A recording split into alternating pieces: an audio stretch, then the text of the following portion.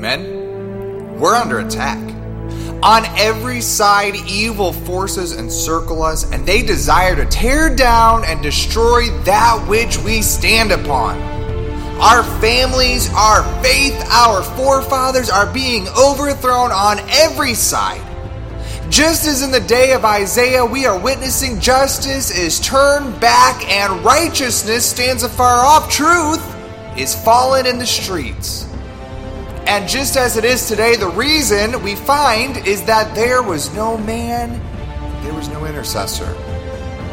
How long will we allow this injustice to take place? How long will we relinquish the removal of righteousness? How far will we allow the truth to fall in our streets? Where are the men of courage who are called to fight for the faith? Where are the mighty men who will raise a fist and declare enough? Where are the fearless few who race towards giants, who swing jawbones, who crumbled walled cities, who plagued evil rulers, who walked on water, and who carried crosses? What if God's plan for every man was to take that stand? What if each man were willing to be God's man in battle? What if God has called you to be the one to charge the enemy's camp?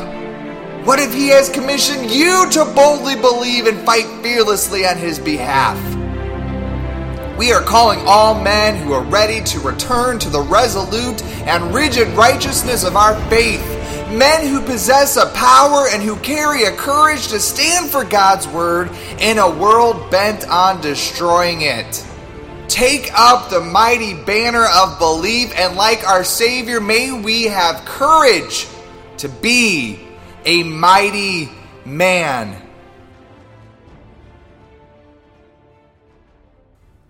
Have you ever stopped to consider that prayer is an investment? In fact, the title of our chapter this past month was Eternal Investments Pay Off. How many of you like a good investment? I'd venture to say that a lot of us have a 401k or some kind of retirement account. Maybe you have other investments, but this is the hard truth about investments. They're only as good as what you get out of them. Amen. I used to work for an attorney here in town, and before going into ministry, and one of the parts of the business was sheltering large sums of money by investing them in very precise ways. And so you put in for what you can get out. That's the entire point of investing. But as we dive in today, I want you to ask yourself if the investments that you're making in your life are paying off. Are you making ignorant or ideal investments with your life? Are you investing in something that will bring an increase to your life, or are you increasing in what will bring a loss of profit in the choices that you make? Today, we're going to take a look at a very simple lesson entitled Gethsemane Gains and Trades. And so right out the gate, I want to start by giving you the absolute best words of wisdom from the world's best investment expert ever. John 6:63, Jesus says this: "It is the Spirit that quickeneth," which means increases or lasts, "but the flesh profits nothing." It's really simple, guys. It's a simple equation. It's not complex. You don't have to work on Wall Street. You don't have to have a degree. You don't even need a calculator. This is the formula. Invest in the Spirit, gain an increase. Or invest in the flesh and lose a profit. It's that simple. It's that straightforward. If you want to increase your shares, if you want to quicken or increase your investment, then invest in what the Spirit is within you. Put the time into prayer, time into increasing God within you. Only an investment in the Spirit will turn a profit that'll grow and be worth your while. But if you want terrible investment advice, well, then make an investment into what loses profit, what leaves you in the red, what leaves you with a deficit, and that's to invest in the flesh. It'll leave you bankrupt time and time again. It's simple, guys. Invest in the Spirit, increase your investment, invest in the flesh, profit nothing. And what we're going to find today is that this is exactly what takes place in the book of Matthew, chapter 26, a super familiar story, especially this time of year. But this is a story of investment. This is exactly what happens in the Garden of Gethsemane. Matthew 26, verses 36 through 44 say this. And he took with him Peter and the two sons of Zebedee, and began to be sorrowful and very heavy. Then saith he unto them, My soul is exceedingly sorrowful, even unto death. Tarry ye here, and watch with me. And he went a little further, and he fell on his face, and prayed, saying, O my Father, if it be possible, let this cup pass from me. Nevertheless, not as I will, but as thou wilt. And he cometh unto his disciples, and findeth them asleep, and saith unto Peter, What? Could ye not watch with me 1 hour? Watch and pray that ye enter not into temptation. For the spirit indeed is willing, but the flesh is weak. He went again away a second time, and prayed, saying, O my Father, if this cup may pass away from me, except I drink it, thy will be done. And he came, and he found them asleep again, for their eyes were heavy. And he left them, and went away again, and prayed a third time, saying these same words. So like I said, I'm aware that we all know this story. I know, especially this time of year, it's super familiar to us. But I really want us to grasp this scene here, guys. Jesus takes his beloved inner circle of his closest disciples with him into the garden. And we find that here in the garden, here in Gethsemane, there are two types of investments that are made.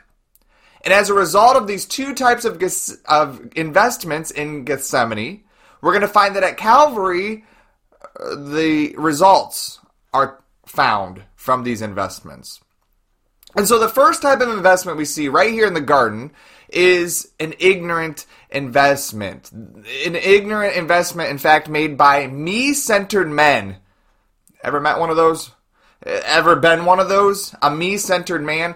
These guys entered that night because they were asked to. Maybe it was out of a reverence or out of a respect for Jesus, but they entered ultimately with me on their mind, with their own motives, their own interests, their own desires. We aren't given the details, but it's likely these men probably prayed a bit before they snoozed. Maybe it was a 10-minute quickie prayer to get Jesus off their back. But it's obvious by what transpires that night that they came into the garden, and these men, they didn't come asking God. They didn't come seeking God. They didn't come seeking God's will. They didn't even come to comfort Jesus. Instead, these men come with nothing but themselves on their mind. They were being me-centered men. And as a result, they make an ignorant investment.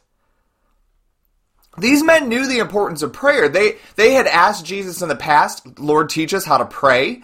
They knew the significance of this hour. Jesus had told them what would happen next.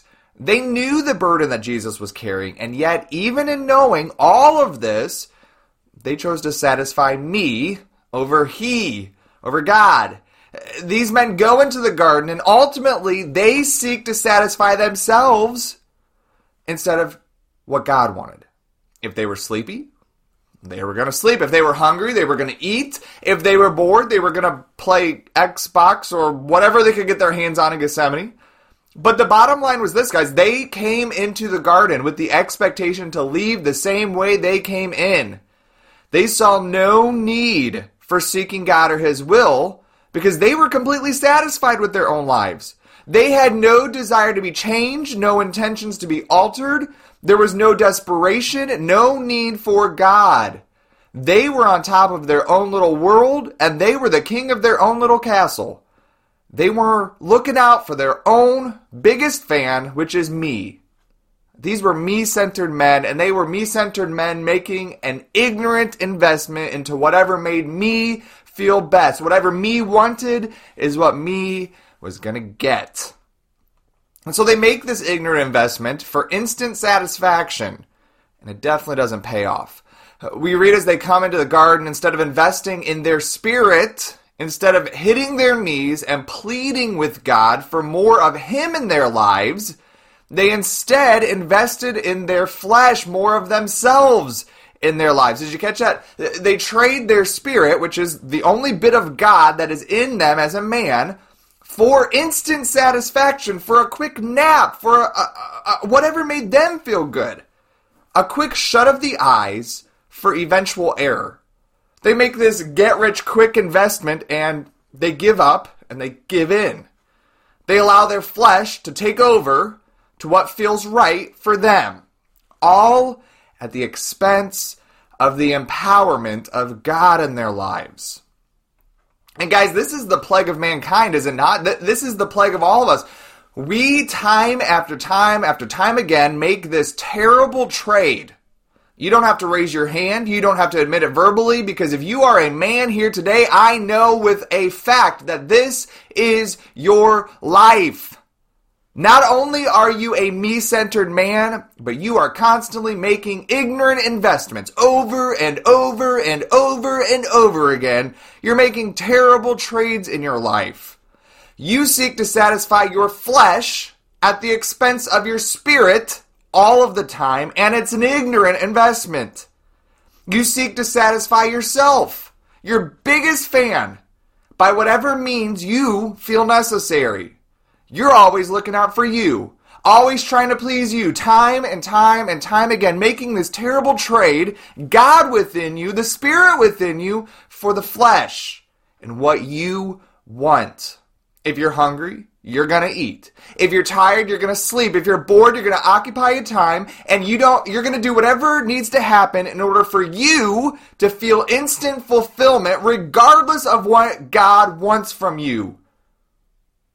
Do you get that this doesn't have to be sin? Do you get that here in the garden, the disciples take a nap instead of praying? Napping's not a sin. Amen? Napping is not a sin, yet it was an investment in their flesh, a feeding of their flesh, a feeding of what felt good, what felt needed. And every single time you do it, every time you choose to invest in the flesh, the cost, the expense, is God's presence, the Spirit within you. And it's a bad trade every single time. And yet it doesn't stop us, does it? It doesn't stop us from falling into it again and again and again. We trade the only solid and guaranteed good thing in our lives for a quick nap. A quick and over before you know it satisfaction. Do you realize that this is the most cowardice and weakest thing that a man can do? Being me-centered, satisfying my needs, is a weak and cowardly way to live. We like to measure a man by how much they can bench press or how fast they can tune a hot rod, right? That's how we like to measure men. And all the while, God, the maker of man, the standard by which a man is measured, says it's the amount of denial of your flesh. It's the amount of allowance of my spirit that measures a man. It's me in you that counts. That's what makes a man manly. Me, God, in you.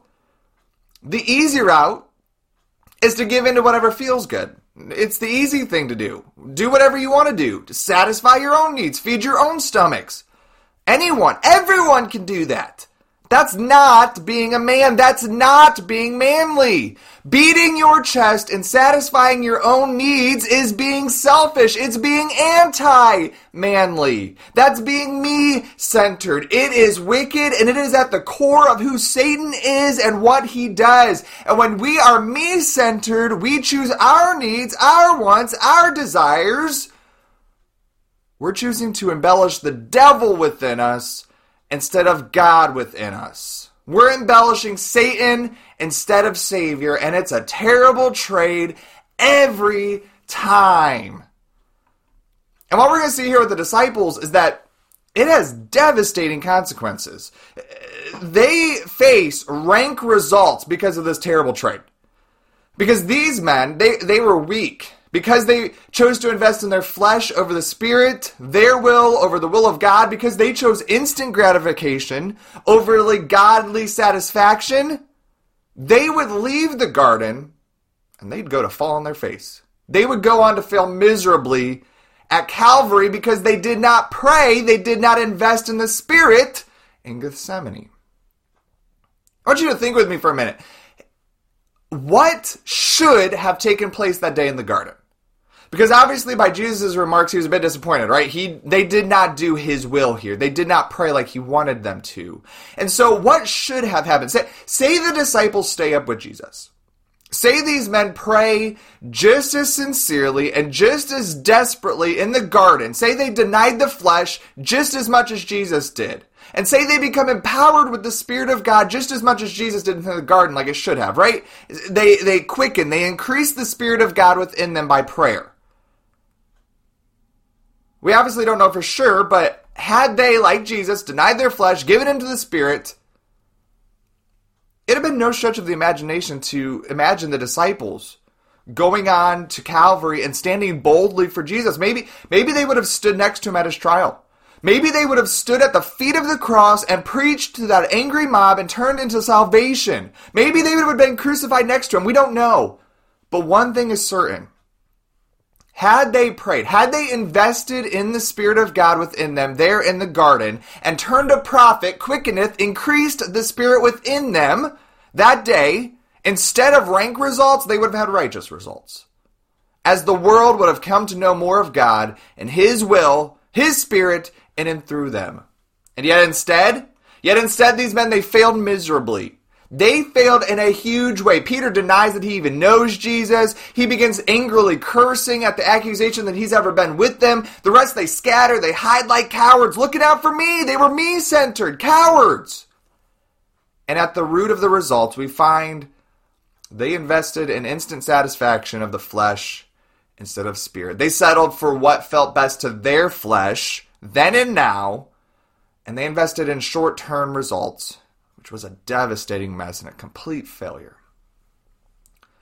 Galatians 6:8 says this, "For he that soweth to his flesh shall of the flesh reap corruption. But he that soweth to the Spirit shall of the Spirit reap everlasting life." This was the problem of these men. They made an ignorant investment. They chose flesh, and as a result, they got more flesh.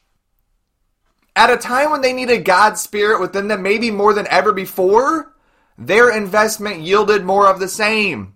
Flesh in, flesh out. Flesh for flesh. At the very moment that the world was looking to them, in Jesus' absence, all eyes were on these men to know who God was. All eyes were on these men to know His will and what He was doing. And they were nowhere to be found. These men, called by His name for His purpose, these men called and commissioned to continue His work, were MIA, because they made an ignorant investment. And all too often, we do the exact same thing. We invest in instant gratification of the flesh, and as a result, we reap more flesh. Flesh for flesh. And just like the disciples, when we need God the most in our lives, we instead have flesh. When the world's looking to know who God is, His will, we have flesh. Because we've invested in flesh. Flesh for flesh. It's a terrible trade, and it always has rank results. But then there's the second kind of investment we see in the garden. Jesus enters the garden with a purpose. He enters with a determination. Jesus had no intentions that day to leave that garden in the same way He entered. He was not going away empty-handed. Where the flesh-filled, me-centered men made an ignorant investment, Jesus, the He-centered man, the God-centered man, Jesus came and He made an ideal investment. He entered the garden to speak with God, and in doing so, He's going to get more of what He came for. Spirit for Spirit, God. I want you to ask yourself, why did Jesus pray? Have you ever let your mind wander there? Am I the only one who has weird thoughts like that? Like, you are God, so why are you praying? Isn't that kind of technically talking to yourself? If He was God, didn't He ultimately know everything that was going to go on before it even happened? So why pray? Why did Jesus come into the garden that day in the first place? Why did He feel this desperate urgency to hit His knees and to pray so sincerely and so desperately? I mean, in His final hours of freedom, Jesus literally could have went and done anything that He wanted. Jesus could have made a final push to heal as many people as possible.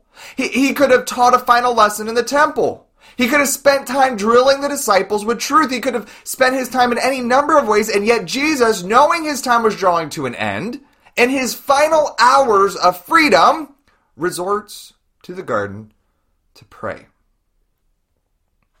You know, a lot of us like to convince ourselves we don't have time to pray. And yet Jesus recognized a truth that we need to grasp today. Where we think we don't have time to pray, Jesus recognized he didn't have time not to pray. Did you catch that? A lot of us convince ourselves we don't have time to pray. Jesus knew he didn't have time not to pray. Jesus prays with more desperation than any man has ever prayed. He enters the garden. He prays so intensely that he begins to cry drops of blood from his eyes. He pleads with God. He seeks God's will. He cries out to God 3 times in a continual and a habitual urgent desperation. And so we're looking at this scene and we're like, Jesus, why? Why the garden, Jesus? Why are you going to spend your last hours of freedom in prayer? That night, Jesus entered the garden because he realized and he recognized something the disciples did not. Jesus understood what most of us have yet to comprehend in our own lives. Jesus enters the garden out of a complete and utter bankrupt dependency upon God. He goes to the garden because he was so ultimately aware that only by the Spirit, only by God within him, would he be able to do what needed to be done. And so at this conclusion, he needed to make this investment. He needed more Spirit, and so he invests Spirit for Spirit. Spirit for what is profitable. Spirit for what increases. He goes to get more of God in Gethsemane and to get rid of more flesh. So how does Jesus go about making this investment? How did he, and how can we have more God in our lives? How can we have more of God when we need him most? Well, notice what Jesus prays. Here in the Garden of Gethsemane, Jesus, in an unknowable desperation, pleads with God, and this is what he prays. If there's any other way for this to unfold, yet, God, if there's not, then ultimately, Lord, help me want what you want, Father, because if this cup is your will, then help it be my will too. Jesus enters the garden knowing that he was incapable of doing what he had to do without God. And with this in mind, we find exactly what type of investment he makes. Jesus submits himself in the garden. He surrenders.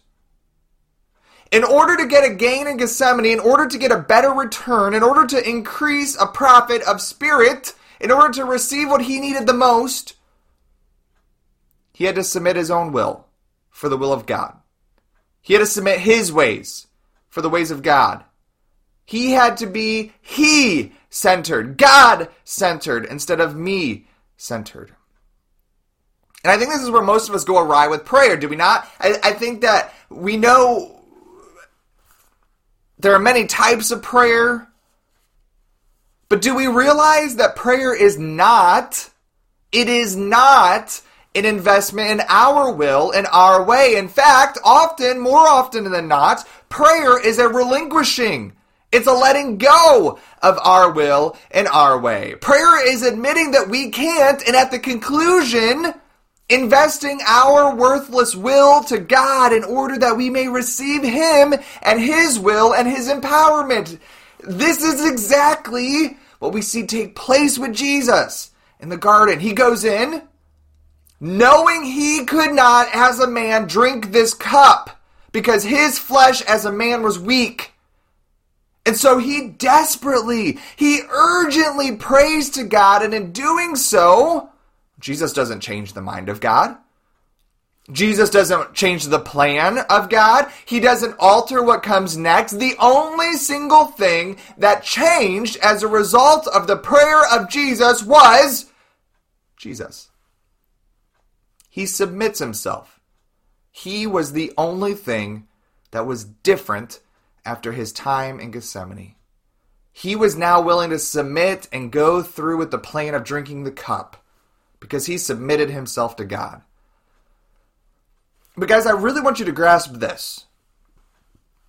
Here we have Jesus, who is a man who is fully God. He was 200% man, but he was 200% God. And yet still, even as God, he has this desperation. He has this urgency to seek the Father in prayer. Jesus had this dedicated dependence upon prayer. Jesus, who was God, who was in flesh, who was the literal incarnate of God, walking among men, still needed to seek God to know and accept the will of God. If Jesus needed this dedicated dependence, if Jesus needed to submit in order to fulfill the Spirit of God within him and overcome the flesh, then who in the world do we think we are? What is our problem? If Jesus realized his needs to do so, as God, needing to seek God in order to do the will of God, why are we so quick to hesitate? Why do we resist? Why do we claim God, but we don't seek God? Why are we so quick to say what God desires, and yet we're not willing to be dependent upon him? Jesus knew prayer would increase the Spirit of God within him, and the only way he could have the will of God in his life was to have more of the Spirit. And so at this conclusion, he submits himself and he receives more of God so that he could do what only God could do in and through him. Just like Jesus, we are sent down into this world to represent God, to make who he is and his will known to this world. And yet, in order to do so successfully, Jesus had to seek the will of the Father constantly. He cries tears of blood to bring his own will into the submission of God's will. And if God himself, if God in flesh had to do as much, if he had to labor this hard to make God's will known, how far amuck in Christianity have we ran this thing because we've been left to our own devices instead of God's? We're not willing to admit a desperate dependency upon him. We aren't willing to surrender our will for his will. We aren't willing to pray in such intense sincerity that it causes our own bodies harm. Such desperate dependency that it takes up our precious time. It costs our will, our desires, and our wants. This was the extreme measure that Jesus, as God in flesh, was willing to go to in order to make God and his will known to this world. And man, if we're barely willing to bow our heads in prayer for 10 straight minutes on our best day, what hope does this world have of knowing him and his will?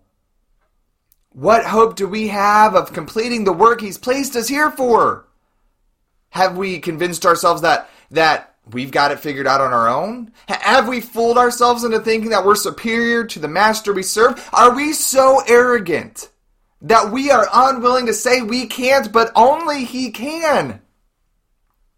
Because that's what it means to pray.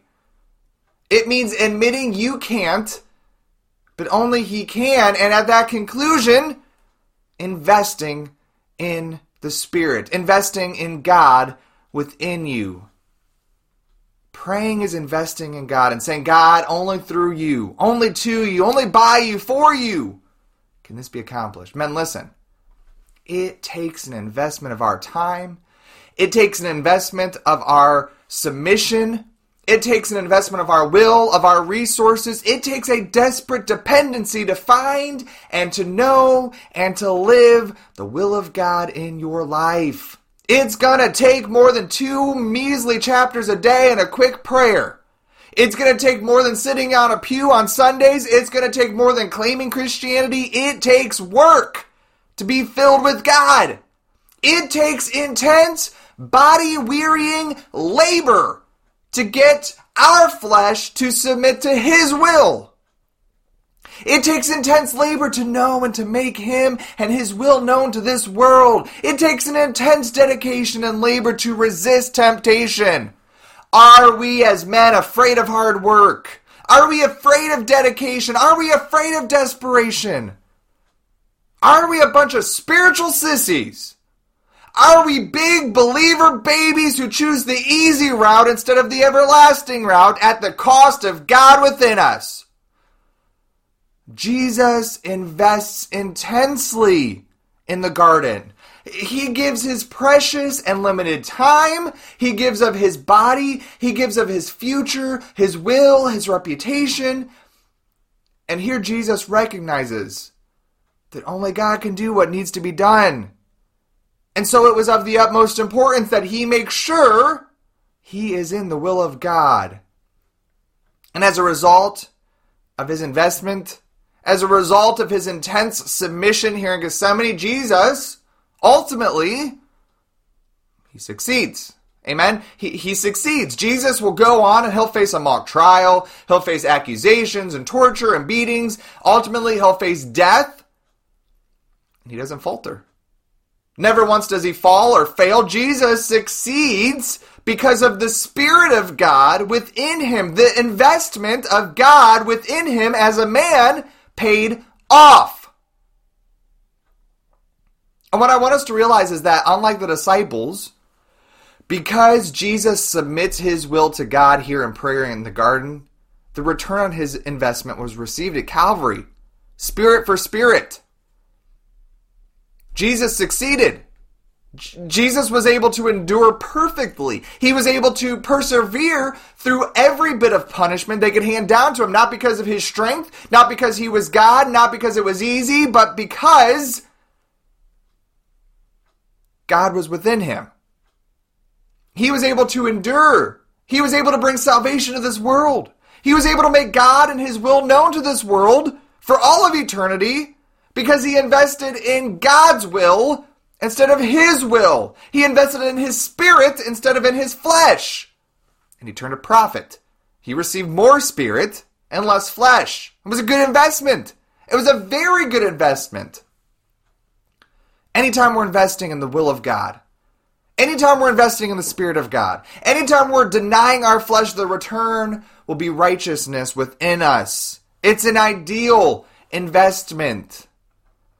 A lot of us men, if we were honest, a lot of us struggle with our flesh day in and day out. It beats us, it fools us, it tricks us, it convinces us and deceives us. And we're left worn down, we're left exhausted more than we're not. We're ready to give up because we feel like we just cannot win against the flesh. And yet Jesus himself said that although the flesh is weak, the Spirit is willing. The Spirit is eagerly enduring. We can have victory over the flesh. We can have victory over its clutch in our lives. But just like Jesus, we can face temptation. We can face trials. We can face travesty and tragedy. We can face flesh. We can face persecution, punishment, pain. And yet we can still be victorious in upholding God and his will. But first, we have to invest in the right place. First, we have to invest in the Spirit instead of the flesh. Exchange all of us for all of him. First, we have to do the work. Put in the time and the labor to be with God, to know God, to seek God, before we can have the advantage of God within us. It takes an investment of the Spirit to give us more of his Spirit. Because only the Spirit profiteth. Only the Spirit brings an increase of God in our lives. Jesus endured the cross and all of its agony because he invested in the garden. Man, the world is looking at us. They are carefully studying our lives. You claim to be a godly man. You claim the name of Christ. You claim to know his will and his ways. But in what have you invested? With the eyes of the entire world upon you, have you, like the disciples, invested in me-centeredness as a man? Have you invested in your own desires, your own interests, your own flesh? And as a result, you get a return of more flesh at the time that you needed God the most? Or have you invested in His Spirit within you for more of Him? Have you given up your will so that you can take up His will?